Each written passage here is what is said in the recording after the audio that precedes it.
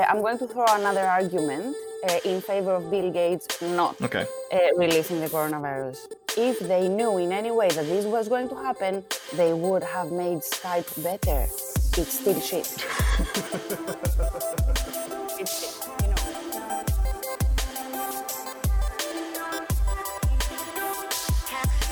Hello and welcome to a brand new podcast. This is called Are We There Yet? Season 1, The COVID-19 Experience. My name is Max and I'm joined by my fantastic co-host Ines. Ines, thank you for joining and doing this fun experiment with me. Hey Max, it's a lot of fun. Unlike many things we're seeing around us. Very true.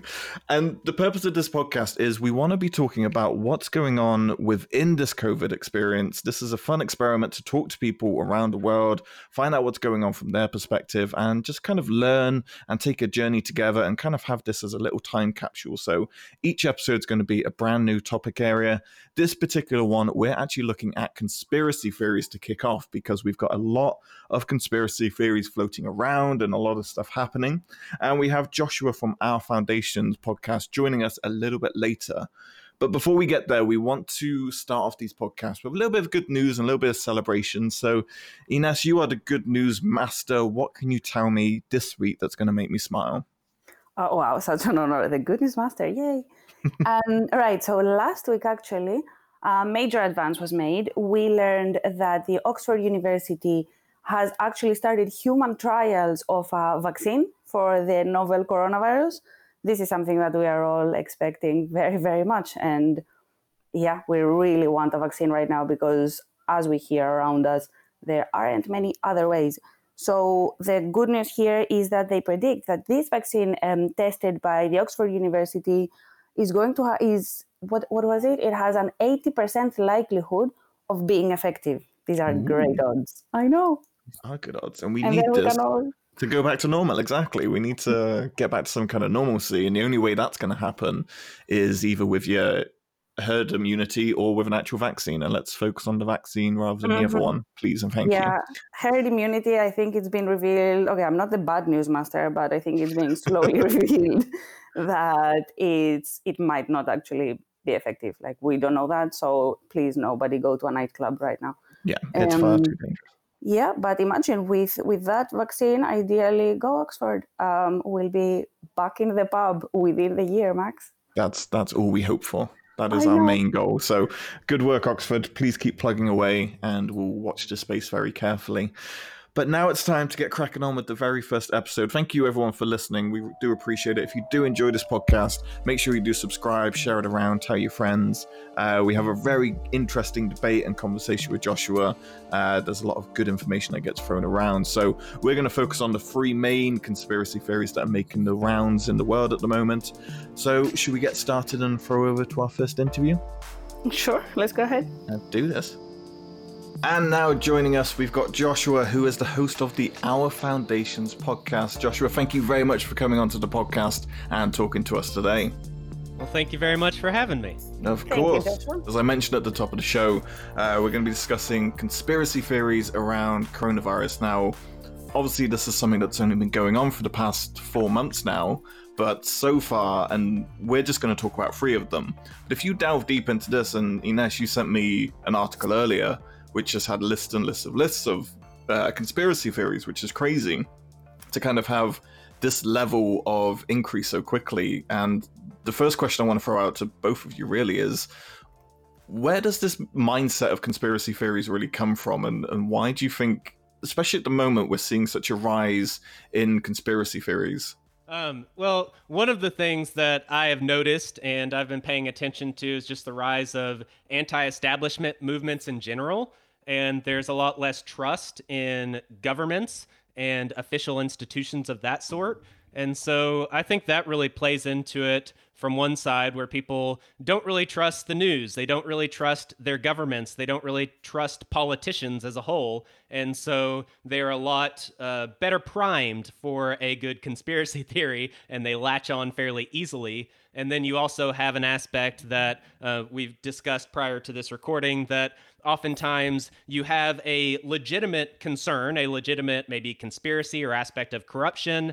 But if you are hit with a conspiracy theory that's on the same subject, but it's really easy to debunk and it doesn't really sound correct, then you might blow off the entire subject and not look into detail into the more legitimate side. And so at times it can be used as a distraction. But again, people are primed to really latch onto that right now with these societal shifts that have been going on over the past few decades, really.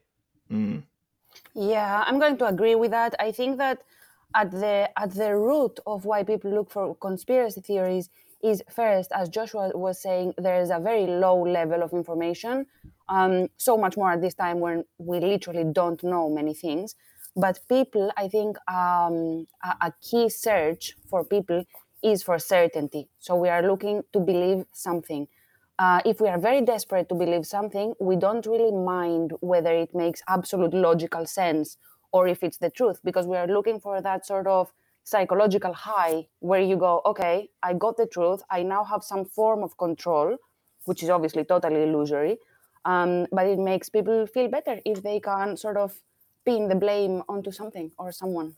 Mm-hmm. And this is kind of the encompassing point I want to make. You're 100% right there, Ines, in the sense of with the internet and everything that we have at our disposal at the moment in terms of resources, you can pretty much Google or search either way to support your opinion. There's a lot of evidence on each side to validate whatever your made up mind is from the get-go. So that's kind of a danger. And this is what I wanted to start off the podcast by saying. It's like, at no point do I want to say anyone is right or wrong on a particular opinion, because that's everyone's given right to have an opinion on any sort of subject matter.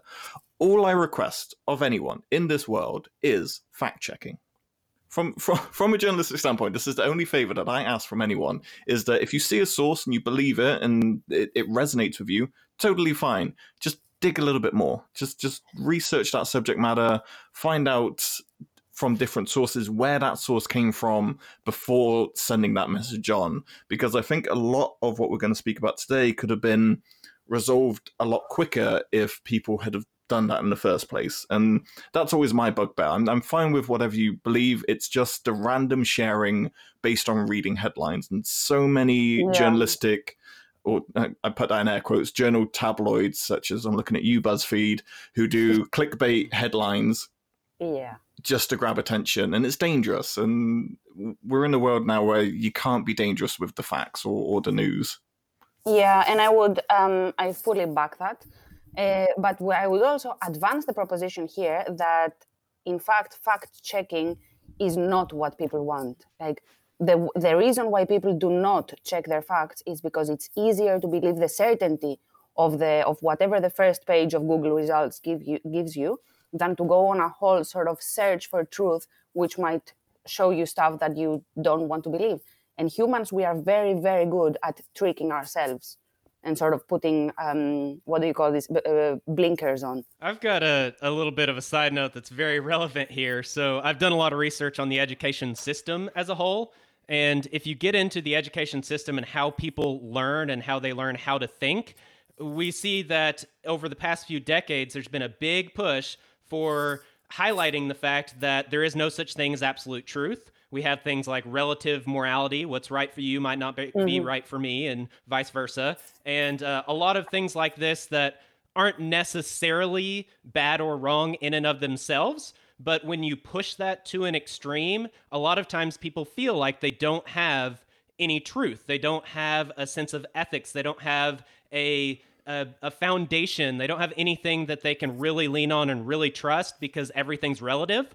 And that causes some problems because, number one, people, like you had mentioned, they latch onto their own ideas and that's all they want to verify because, it's their truth.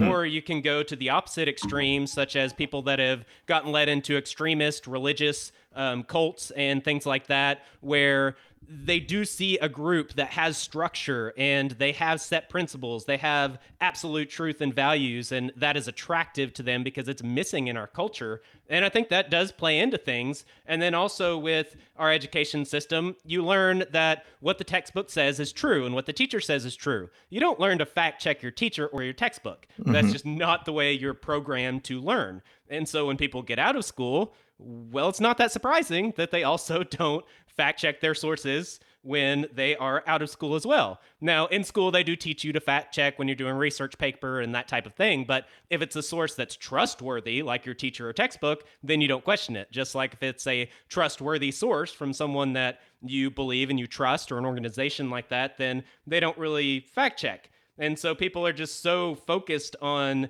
consumerism, entertainment, convenience. Those are the things they spend their time on. And again, they're not really all that concerned or have much of a desire to really dig into fact checking and research and educating themselves. And that's one of the big problems here. Yeah, I could not agree more. Sorry, Michael, go on. No, I was going to say it, and that you raised an important point in there of just, even if you trust a source, like I have my news sites that I go to every day, doesn't mean I should rely on them wholeheartedly. And I have been guilty of doing this. I just take what they say at face value because I know I've trusted them in the past.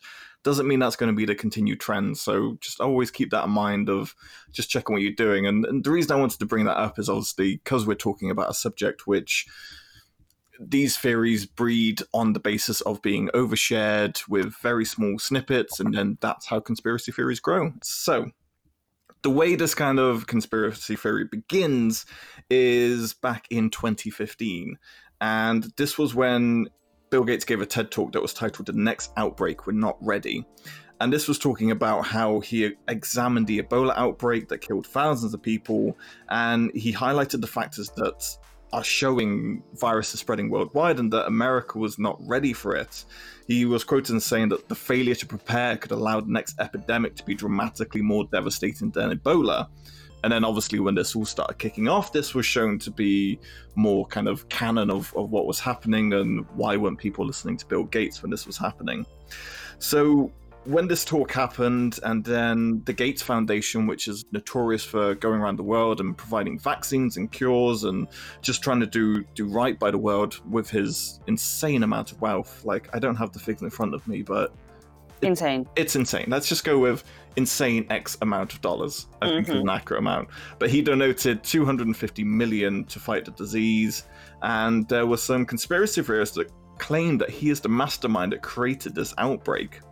So this started back in late January, and this was according to a recent New York Times investigation looking into how this came about. And it was a YouTube personality linked to a name called QAnon, and he claimed that Gates had prior knowledge of the coronavirus pandemic. And days later, the websites and stuff, they were publishing pieces that stated that Gates co-hosted a pandemic exercise in late 2019 that helped stimulate a global coronavirus outbreak. And when they were kind of going through all of this, it grew and grew that he knew about this and the idea that he was putting out. And the main thing they were talking about is that they did this test of what would happen if an outbreak happened. And during that test, it pretty much showed what we're kind of seeing today with the issues that are kind of happening. And everyone is starting to say that this is a direct cause. He knew this was going to happen. He knew how to plan it based on these events.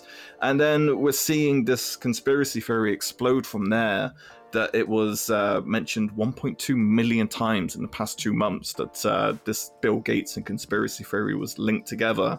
1.2 million, wow. Yeah, and it was reported, and the minute kind of celebrities get on it and pundits, and everyone takes it. And the other thing that happened was there was the digital certificate argument, which has come up where everyone's saying that Bill Gates said that everyone should have a digital certificate to say that they are immune to coronavirus or they've had it. And then that allows us to keep track of what's going on with people who have had it. And automatically, human reaction is to say, no, you cannot track me. You can't have access to that kind of information. But if you dig a bit deeper, it goes back to a Ask Reddit that Bill Gates partaked in a couple of years back, where he spoke about a hypothetical digital certificate that would certify if people were vaccinated from coronavirus. And his wording was very much of a hypothetically, this could be a way that you could do it in order to make sure that this doesn't happen again in the future. But it's not something that he would necessarily pursue. And it's kind of a case of but the way that was worded allowed people to kind of latch onto that and say, you know, the rich and the powerful want this opportunity to have a worldwide digital ID, and the system could store information on you, vaccinations, histories, rights of services access, everything like that.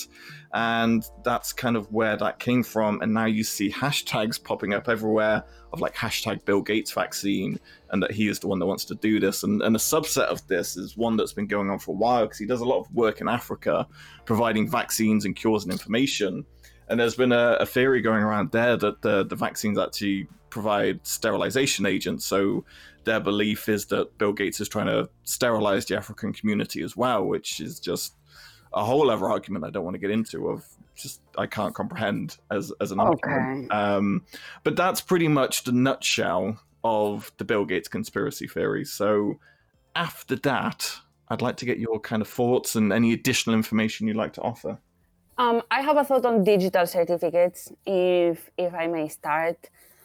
Right, I'm going to plug a book here. It's called The Age of Surveillance Capitalism, and it's excellent.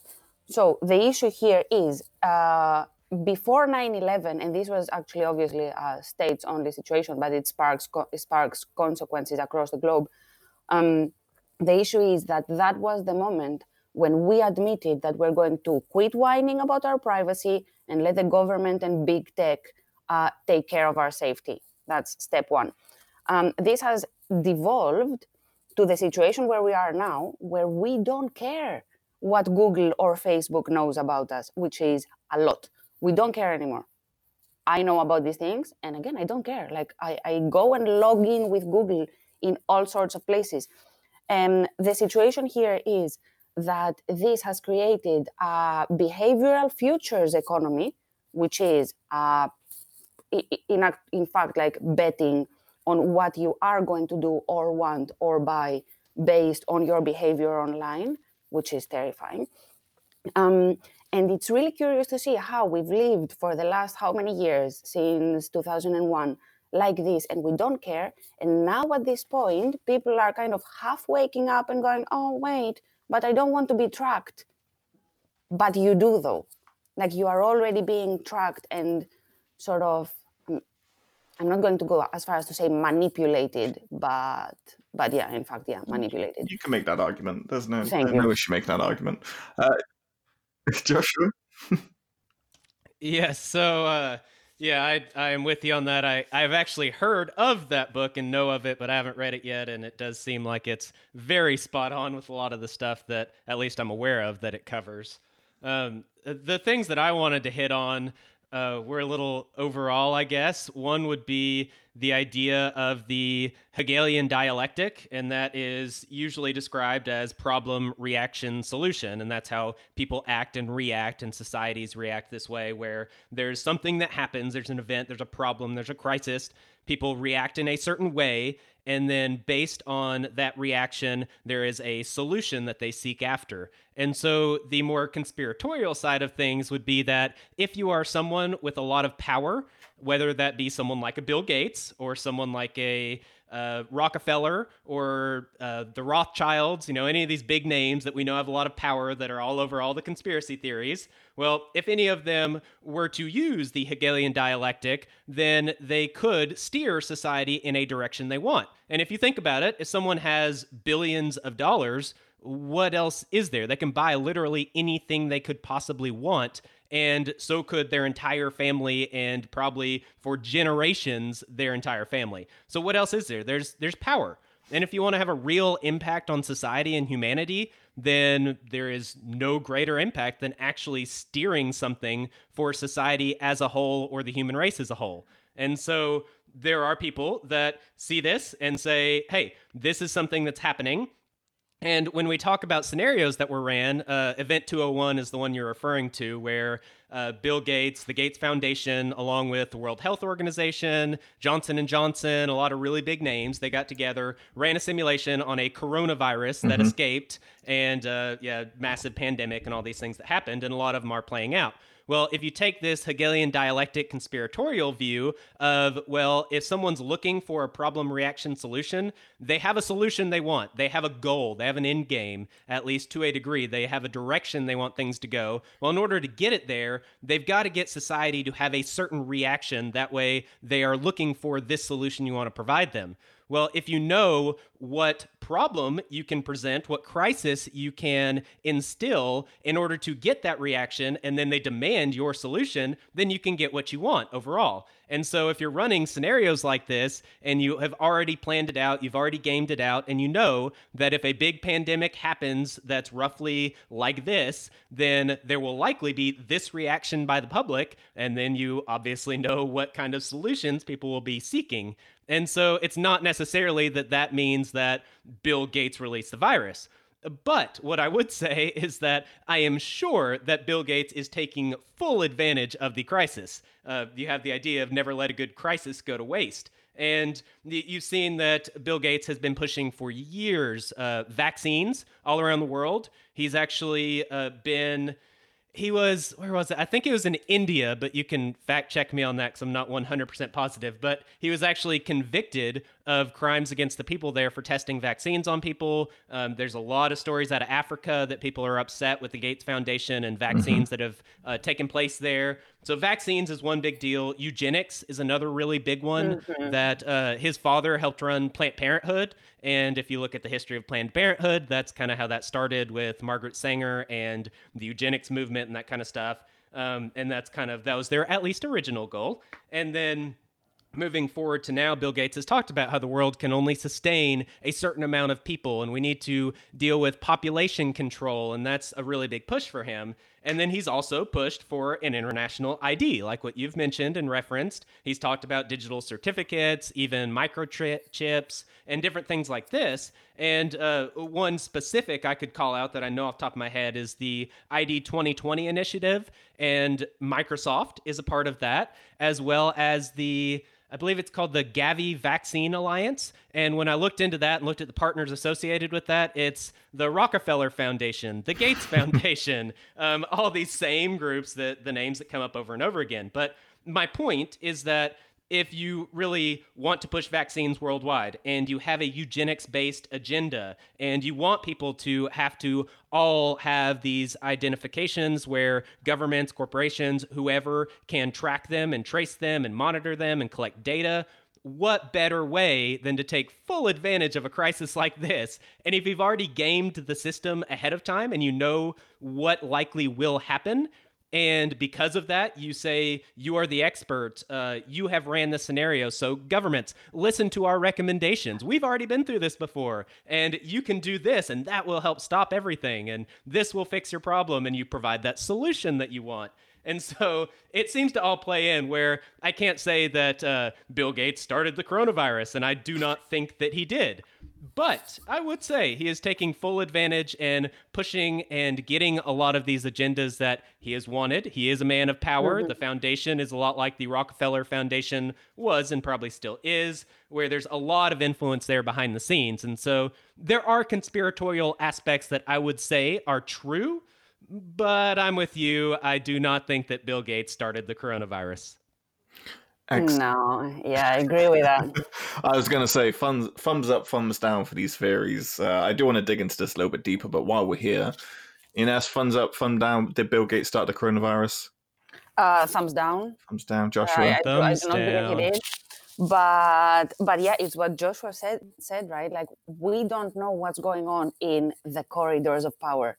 Something is going on. Not necessarily something as simple as, look, I'm going to release a virus and then get rich with a vaccine. I think it's more complicated than that. Of course, you'd be kind of naive to think that obviously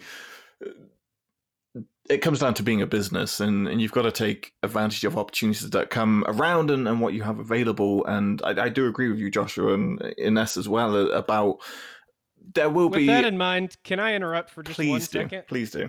Okay, I just have a short correction to make. I glanced at my notes. With the Global ID Initiative, ID 2020, the partners there were Microsoft, the Rockefeller Foundation, and the Gavi Vaccine Alliance. And then the Gavi Vaccine Alliance is made up of the Gates Foundation, World Health Organization, and World Bank, among a few others. Very nice. A lot of those names that come up a lot in conspiracy theories. I think we're going to mention those names a lot. Number 2. Now, I wanted to put this one second because it's gained a lot of traction, but I find it really interesting. As someone who works in the tech space and deals a lot with this, I can't see any rational reason behind it, and I'm hoping one of you can kind of tell me what I'm missing here. But this is the idea that 5G is causing coronavirus. The implementation of 5G across the world is what's leading to this. I wanted to kind of give a bit of background. I was doing research in this because I really find it interesting, that this kind of theory and this idea, because we see this every time. Back in the 1800s, the installation of telephone lines. You look at the 90s, the use of mobile phones. I remember once being in a library, it's like 90s, talking about, don't put your cell phone to your head, otherwise it will cause cancer. That was a straight up fact. That was just preached as fact. And now we're seeing it again with 5G. It's this new high-speed technology that's coming through. And there's a great piece that I've been reading on Wired by James Temperton, and he actually delves into the backstory of where this 5G kind of causing coronavirus comes from. We really shouldn't have done an episode that has coronavirus and conspiracy. They're very similar words. But it's fantastic. So on January 22nd, there was a Belgian newspaper that published an interview with a doctor who was called Chris van Kerkhoven, and he's a general practitioner and he lives near Antwerp. And there was a headline that was published, and the headline read this, okay? So you're shopping for your dailies and you read, 5G is life-threatening and no one knows it. That's the headline. So there's this claim that he put out where he's talking about, he didn't just claim that it was dangerous, he was talking about how it's this horrible thing that's coming. Bearing in mind, this interview, this article was published on January 22nd. So at the time of the outbreak, compared to what we're dealing with now, at that time, it can claim like 9 lives and infected 400 people, just over 400 people. So, and all of that was happening in Wuhan over in China. So with that kind of heading that was like link meant to coronavirus, there was just this kind of influx of journalists being like, okay, let's take this and run with it, and saying that, since 2019, a number of 5G cell towers have been built around Wuhan, and could the two things be related?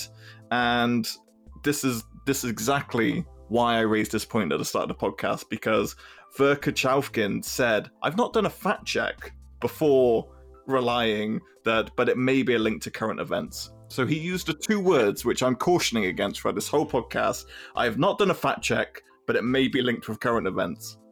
And the problem with this is it was quickly picked up by, anti-5G campaigners, and this was taken and it was put on like Facebook pages and the groups, and there was quotes to the articles, and they claimed that, this is the proof that we've been looking for.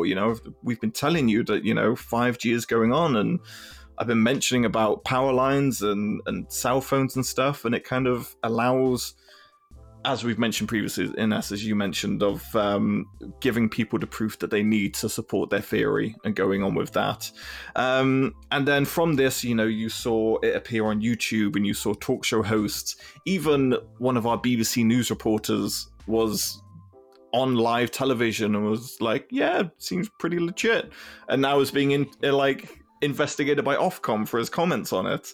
And these videos are getting tens and thousands of views. You're seeing it across social media, that it kind of around a chain, and it just supports the motion of what we're kind of seeing.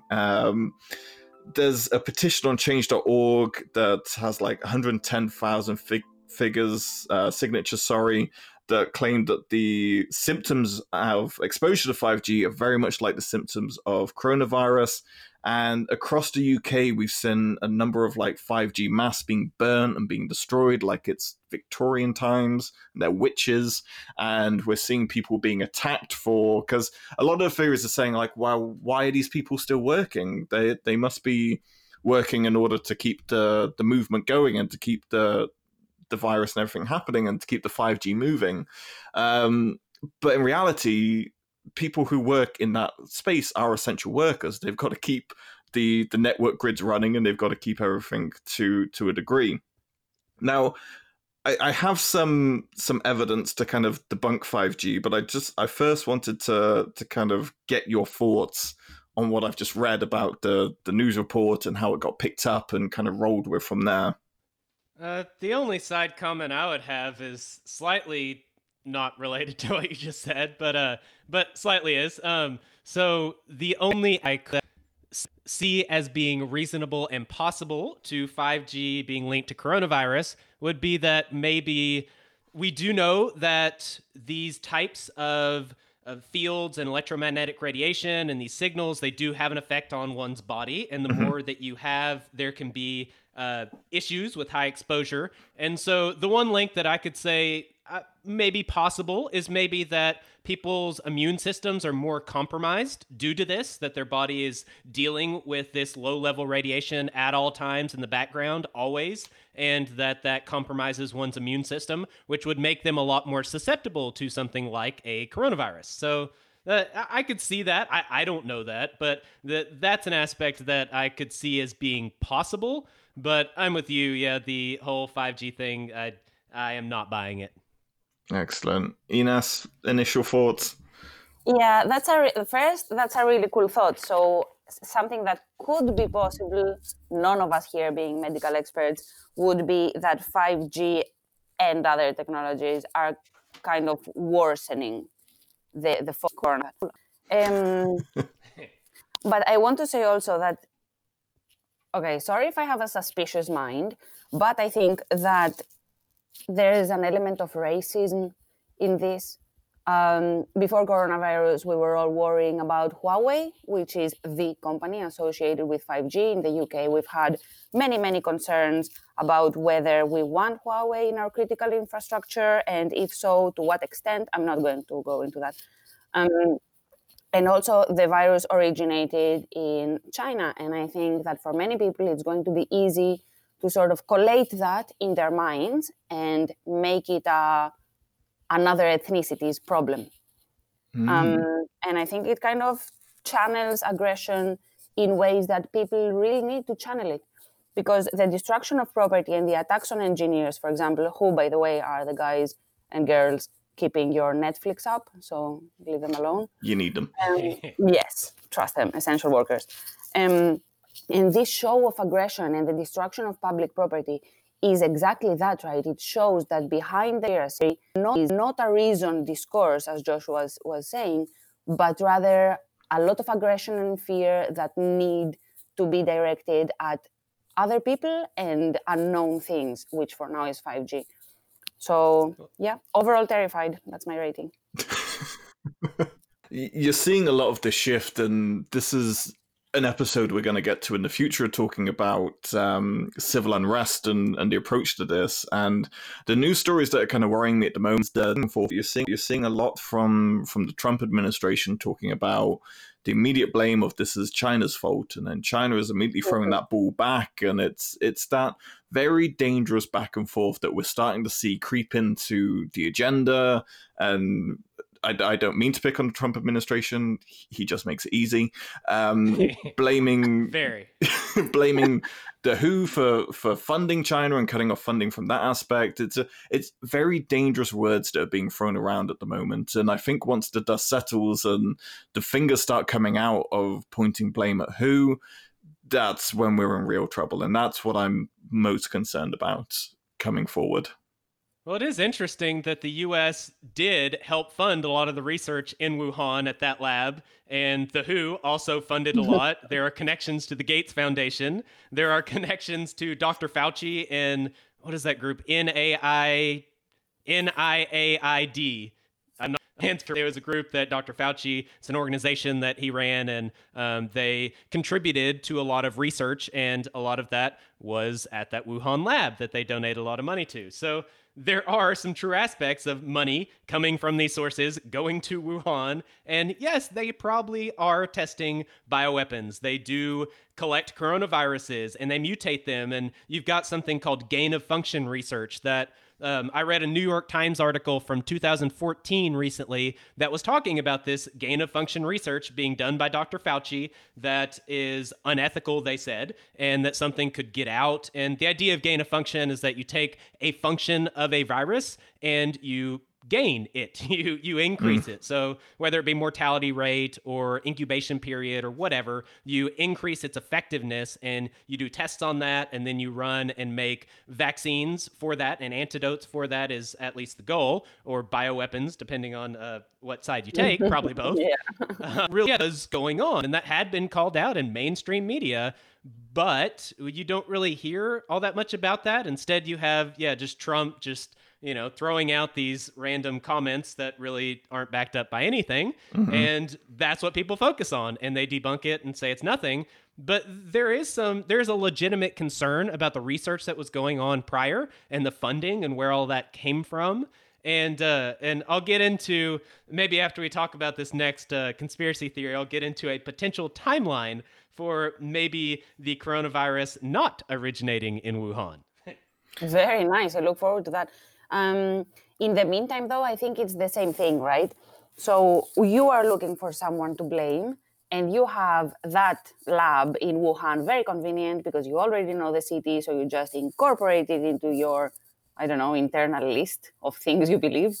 But the thing is that there isn't much question right now. Okay, what are we doing with virology? How are we confronting that? What are we doing with biological weapons? That conversation somehow has not entered at least my corner of the internet. And I think it only points to show that we want one scapegoat. We are not opening a global dialogue on, okay, how are we dealing with health and illness now? And this is what the main takeaway should be from a ideological standpoint. It should be, as you say, Ines, it should be, let's work together, let's make sure this doesn't happen again. Let's, as we mentioned Bill Gates before, he was talking about this back in 2015. How do we kind of respond to these kind of things in the future? And I think, I don't know if you agree with me, but we might not get to that stage.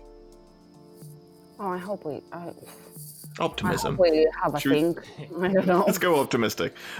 Before we move on to the last conspiracy theory, I do just want to talk like a couple more things about 5G in the sense of how it can be kind of reduced. We were talking about how 5G causes these symptoms and that's how it's linked, but you've got to also look at that there's countries that don't even have 5G antennas that are being affected by this coronavirus, which is like point number one for me. Countries such as Iran, which has had a horrible outbreak, they don't have 5G antennas there, and that's, that should be really. But when you look at this, you mentioned about electromagnetic radiation and how that causes harm. So if we break that down a little bit further, 5G, it uses, there's an electromagnetic spectrum which works anywhere from AM radio all the way up to nuclear power, which I think we can all agree is probably the worst thing you can be exposed to. But this portion, this portion itself, it goes from the 22 gigahertz to the 86 gigahertz. So that's, and that's even less than in the UK. We're closer to the 22 gigahertz that's going to be used over here. And that amount of radiation is absolutely incapable of breaking molecular bonds. It's impossible of knocking off electrons from atoms. And it's completely impossible to causing the molecule to have an electric charge, which, provoke those main health dangers that are associated with that level of radiation. So I think that's kind of my main takeaway from that. It doesn't really match up for me personally. There's a lot of countries that don't have this, and there's a lot of stuff going on, and radiation sickness and acute radiation syndrome has a lot of issues, and we know this from issues back in the past with Japan, and a lot of the issues that are caused are coming down to, as we know, you get a persistent cough, you get a high fever.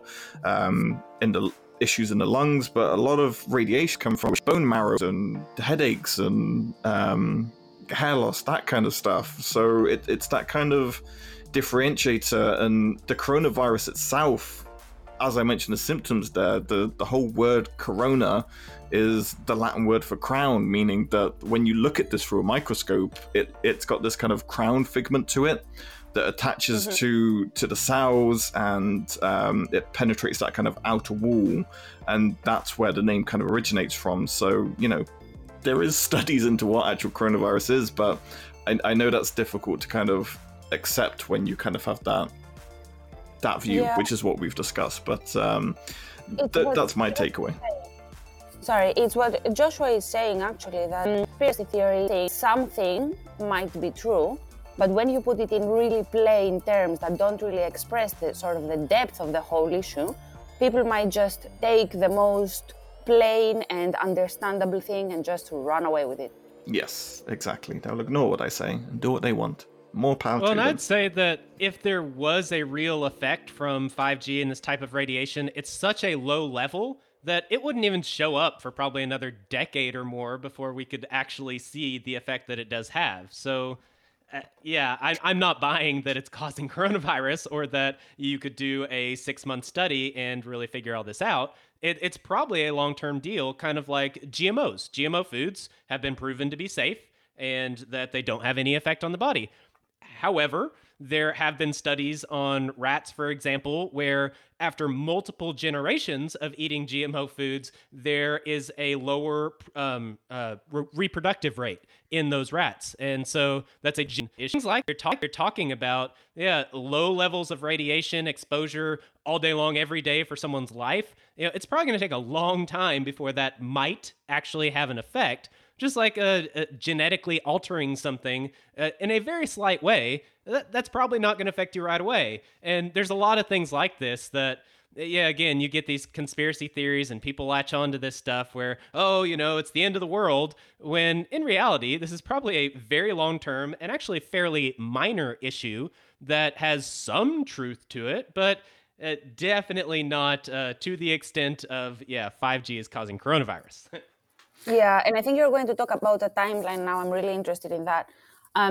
But also, this is exactly the point. It's really convenient to say, okay, I found the culprit, here it is, it's 5G, and somehow the whole thing developed over 4 months. The only way we will know exactly what the influence is, for example, in my generation, I got my first mobile phone when I was, I think, 15. I was born in 1990, and my parents didn't love phones.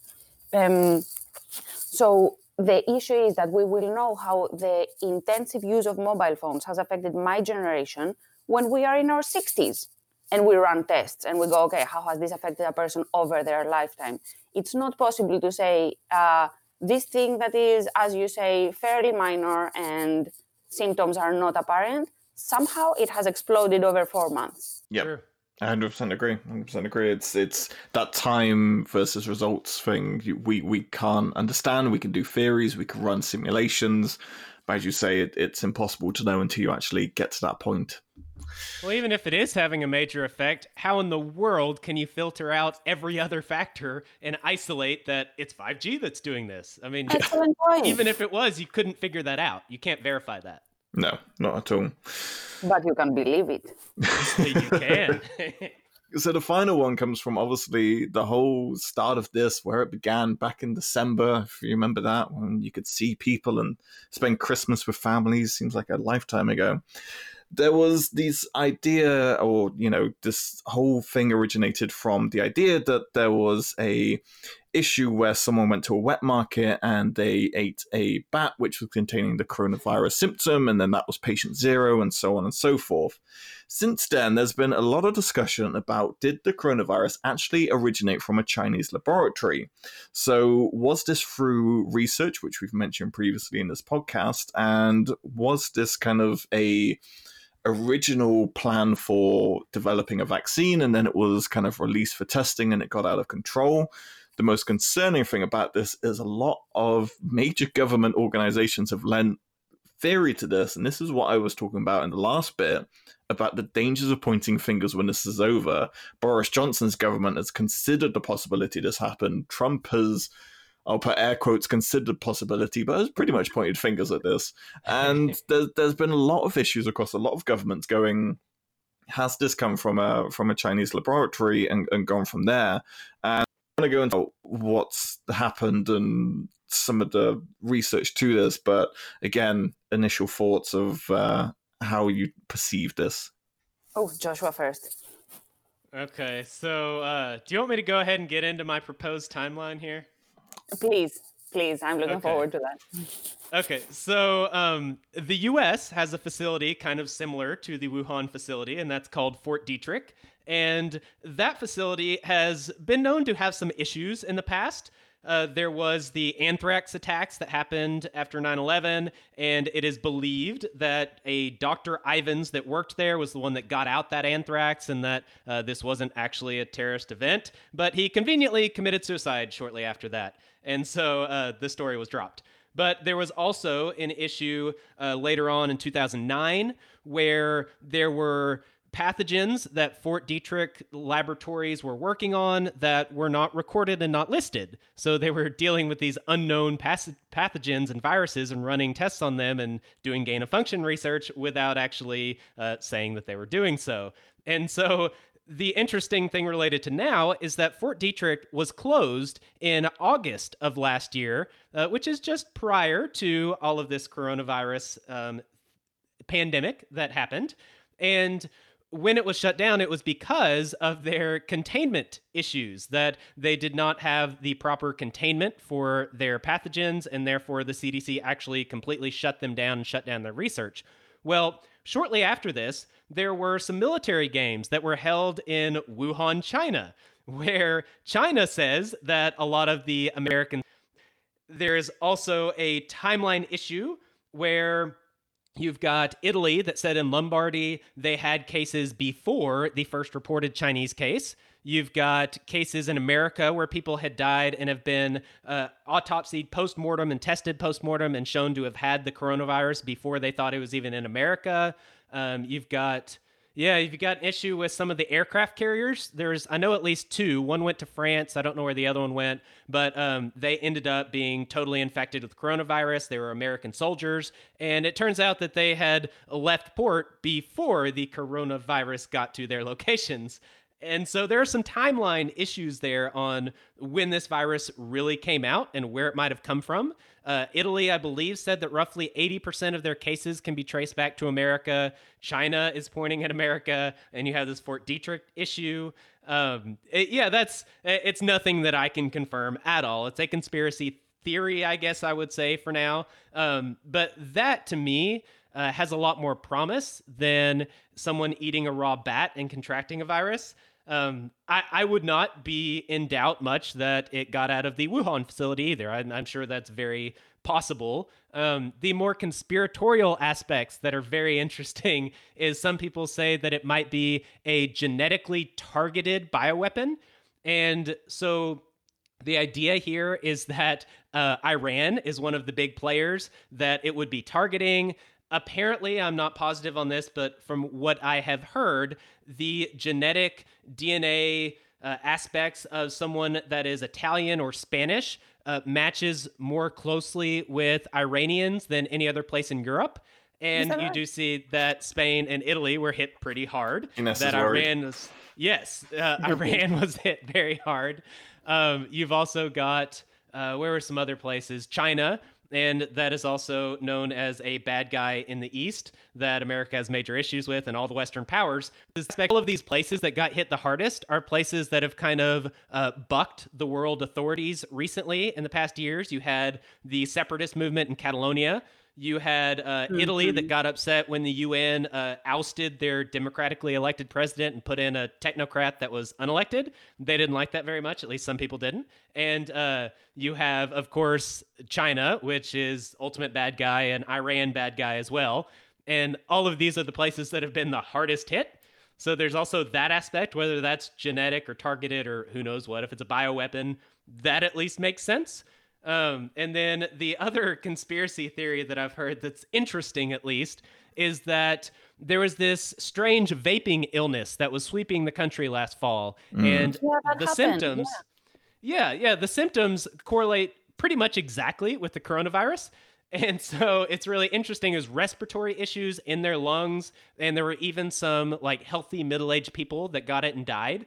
And they traced it, they said, to vitamin E being used as something to cut, I believe it was THC oil that people were using and buying. It wasn't even regulated. It was people buying this stuff on the streets where pot wasn't legal and you can vape it somehow, and they're cutting it with vitamin E. And that vitamin E is an agent that apparently had this effect. And that was the explanation given. And then it kind of just disappeared. But that was happening around the same time, as well as we were having an extra bad flu season, and especially related to respiratory issues related to influenza. And all of this was happening before the coronavirus got out. But if you look at the Fort Detrick timeline and these other things that were happening that seem very similar to coronavirus, there is a decent chance that this was out and about well before the supposed bat was eaten in China. And so there are many interesting aspects. None of these obviously are ones that I can completely verify, but they're ones that at least pique my interest, and some of which to some degree do sound credible. And so it's very interesting, to say the least. To say the least. Yeah, wow. I come from a family of vapers, so I'm very happy to hear it's not the vaping. Well, I found the vaping very interesting when that all kind of broke, because I was kind of quitting smoking and vaping at the time as well, and it was like, oh shit, what's going to happen here? But it was all happening in America, and I kind of came up with my own little conspiracy theory, and then I found people online who supported it, and I was like, ooh, and then I started to go in that rabbit hole, which is dangerous.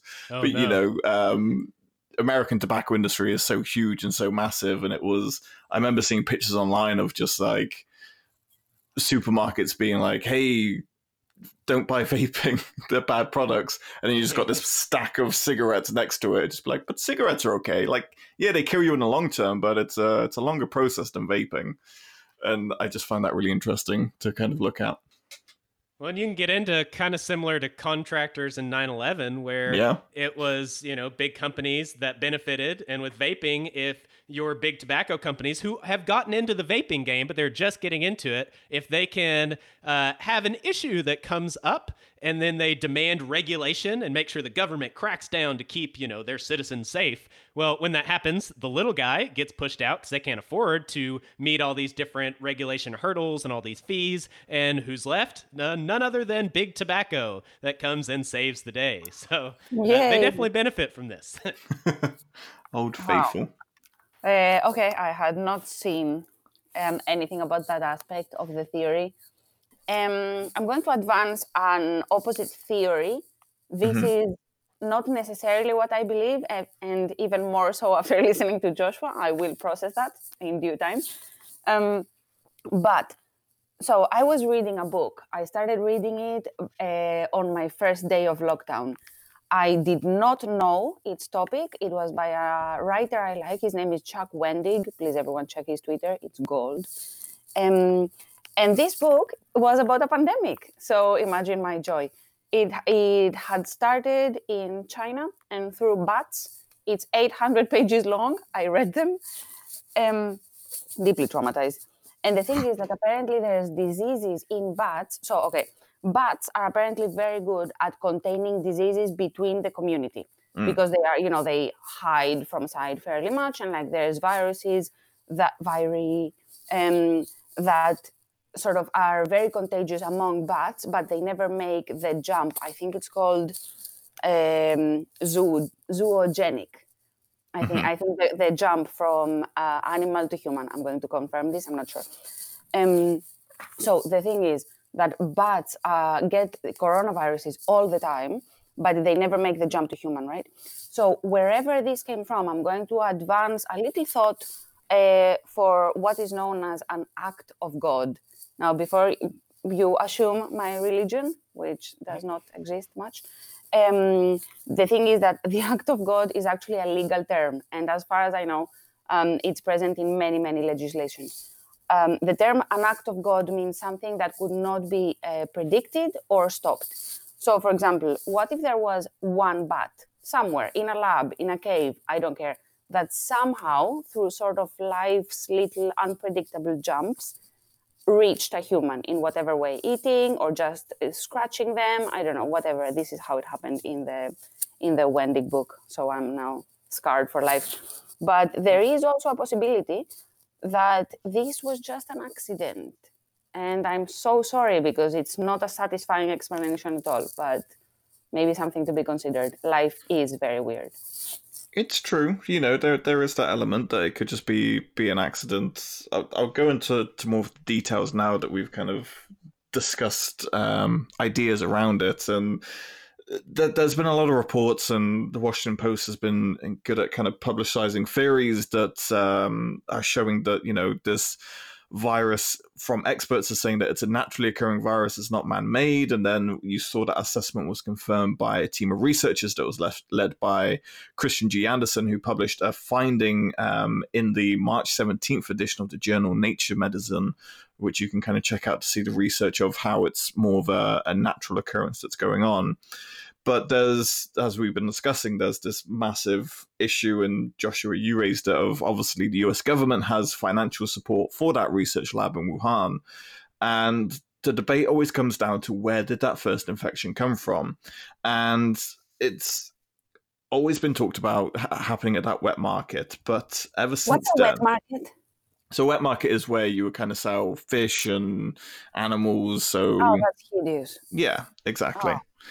Which is an issue that has happened in China a lot, and there's been many warnings about it because we've had a lot of these viruses originate from these kind of markets and this kind of food consumption of exotic animals that are not necessarily tested and are known to have these diseases, but they make goods eatings apparently, so it just goes ahead. But as early as the end of January, there was the magazine called Science. They published an article that was entitled "Questioning the Official Theory That Virus Has Been Transmitted from an Animal to a Human at the Wet Market." And then there was another study published in the medical journal of The Lancet that concluded that 13 of the first 41 people diagnosed with COVID-19 had no such contact whatsoever with the Wuhan market. So more of it's likely that, patient zero, the first person that got infected back in November, there was no kind of connection to the market. And this is coming from a professor of the infectious disease at Georgetown, made that statement to the US. So there's a lot of concerns around that kind of statistic and there's the reliability of how people are connected to coming in contact with people who have these illnesses and how they kind of run and move that forward. But from that research alone, it kind of makes you go, hang on a minute. And then you delve into what Joshua was saying. And this is one of the conspiracy theories, which I mentioned you, Joshua, that is very much like, there might be something there. I don't know. Yeah. There's some stuff to dig into. But I'd like to know here, I posed the question, okay, since we're pointing fingers, what are we pointing them at? Because imagine this. Wuhan is carrying out research on coronaviruses in bats. Mm-hmm. Cool, for whatever purpose. Someone gets scratched or someone finds a bat really, really cute and they want it for a pet. I don't care. Somehow that virus gets out. Are we pointing the finger at the entire field of virology or at all of the bats? What is our ultimate culprit here when trying to find certainty in this conspiracy theory? Well, this is the danger, and this is what I was alluding to when we get to this point of pointing blame, because as you mentioned earlier, Joshua and Ernest, there's always that scapegoat. We've seen it recently. If there's a major issue going on, there's that one person that falls behind. And I think because of the size and the scope of this, it will be one nation to blame. And there's going to be a lot of finger pointing and a lot of kind of back and forth. And yes, it originated, and yes, there's a virology lab for testing, which is a very important aspect of what we need in human society for understanding this stuff.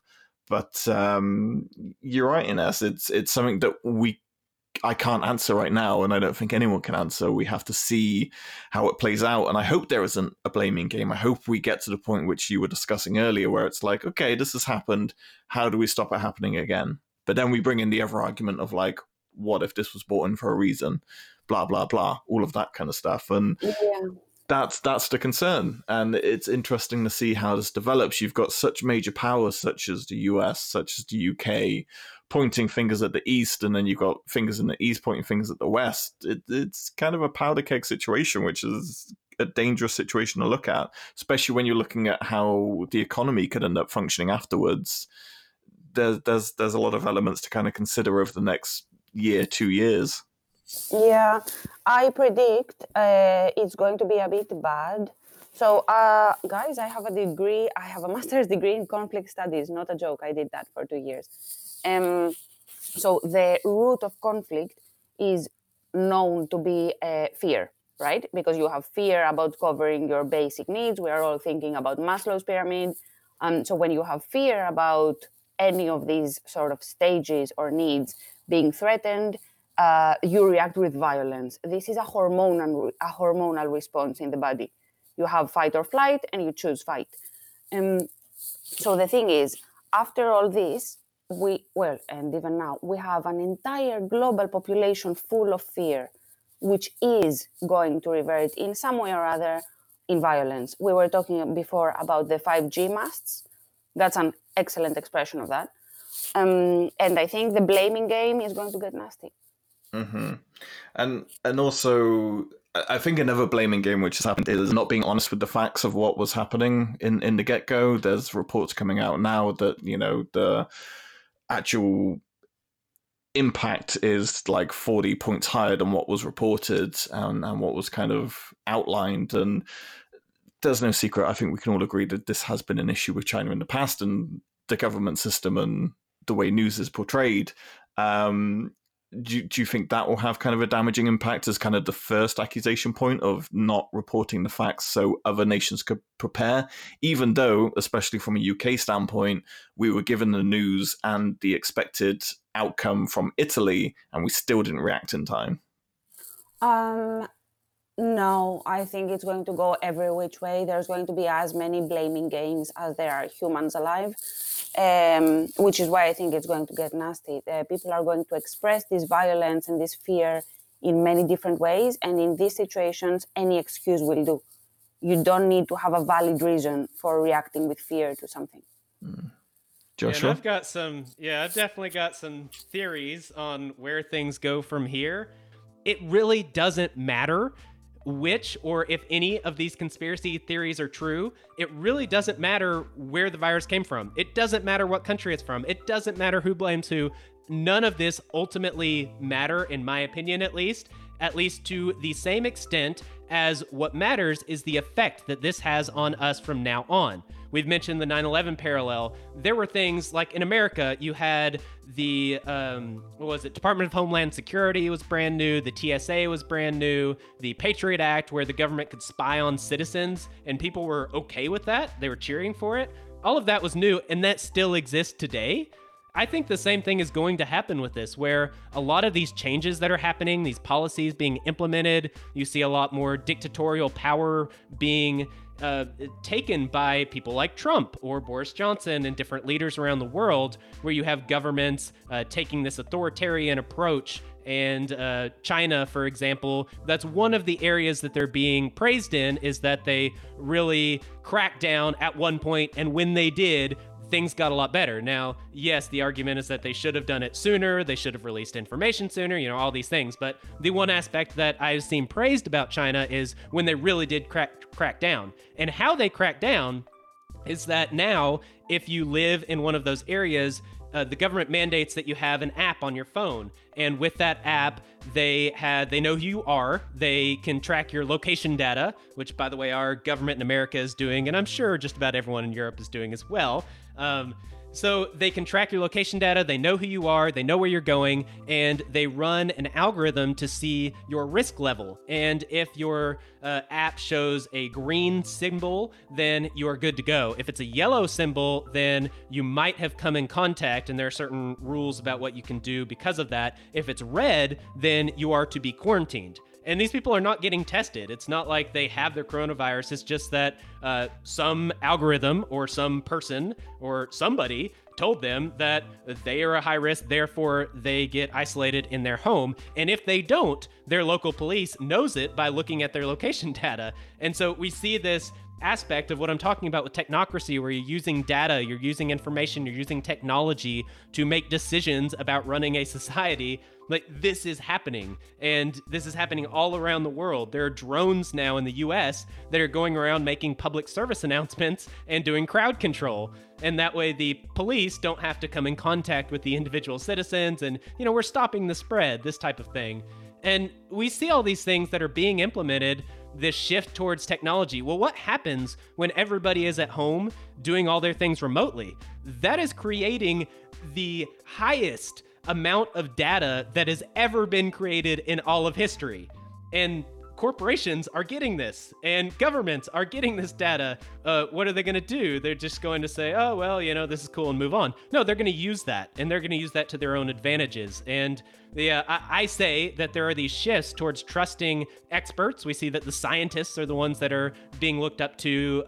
The World Health Organization, groups like this, these worldwide experts are looked on as being very favorable and having the right opinions and knowing what to do. And local politicians, especially nationally, are being criticized very heavily. And so, yes, these shifts are happening. And what I say is the most important aspect, it's not who did it, it's not how it happened, it's not why, it's how does society change from here? And I honestly believe that there will be some fundamental changes. I don't necessarily believe that this is the event that pushes us to a world technocracy and everything's different, but I do believe that everything will be different, and we have taken many giant leaps towards that eventuality that at least I'm predicting, and I was predicting this before this stuff started happening, so I do feel at least slightly verified in my my beliefs and interpretations, and we see this all throughout history with these patterns throughout history and the way that things happen and the way that crises affect societies, these types of things.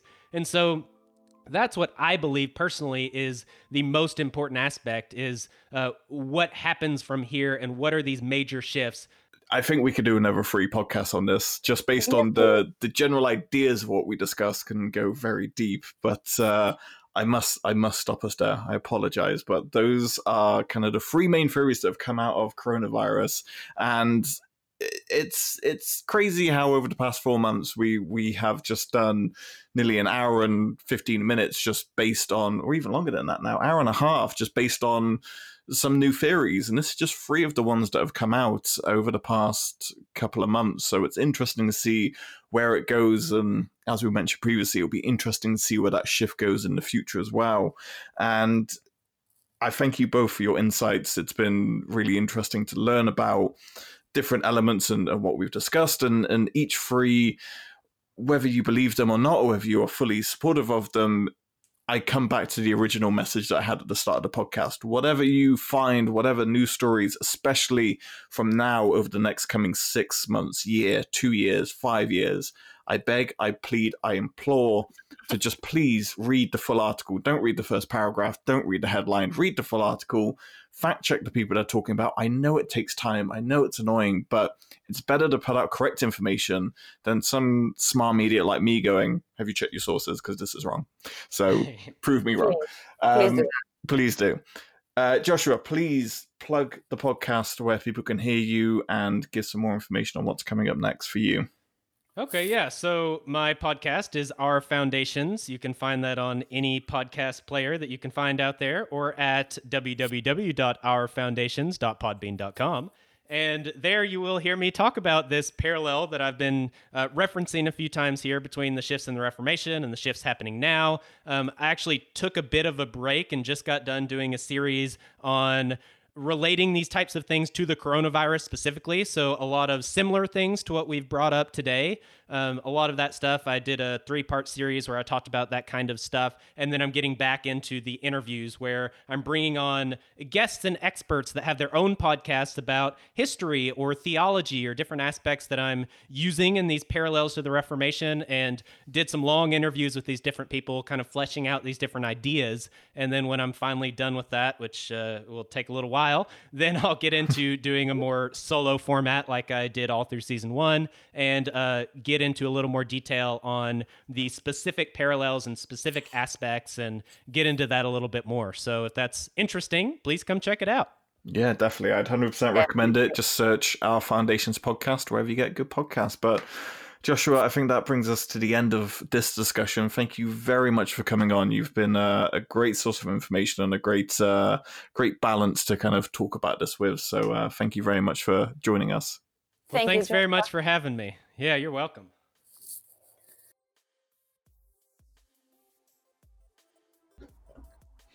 So that was our first episode in the bag, done and dusted. Thank you very much to Joshua for coming on. He's a knowledgeable little fellow, isn't he? He knows what he's on about. He knows stuff. I know. I loved it. I loved talking to him. It's a good conversation and lots of interesting things to explore and to research and for people to kind of look into.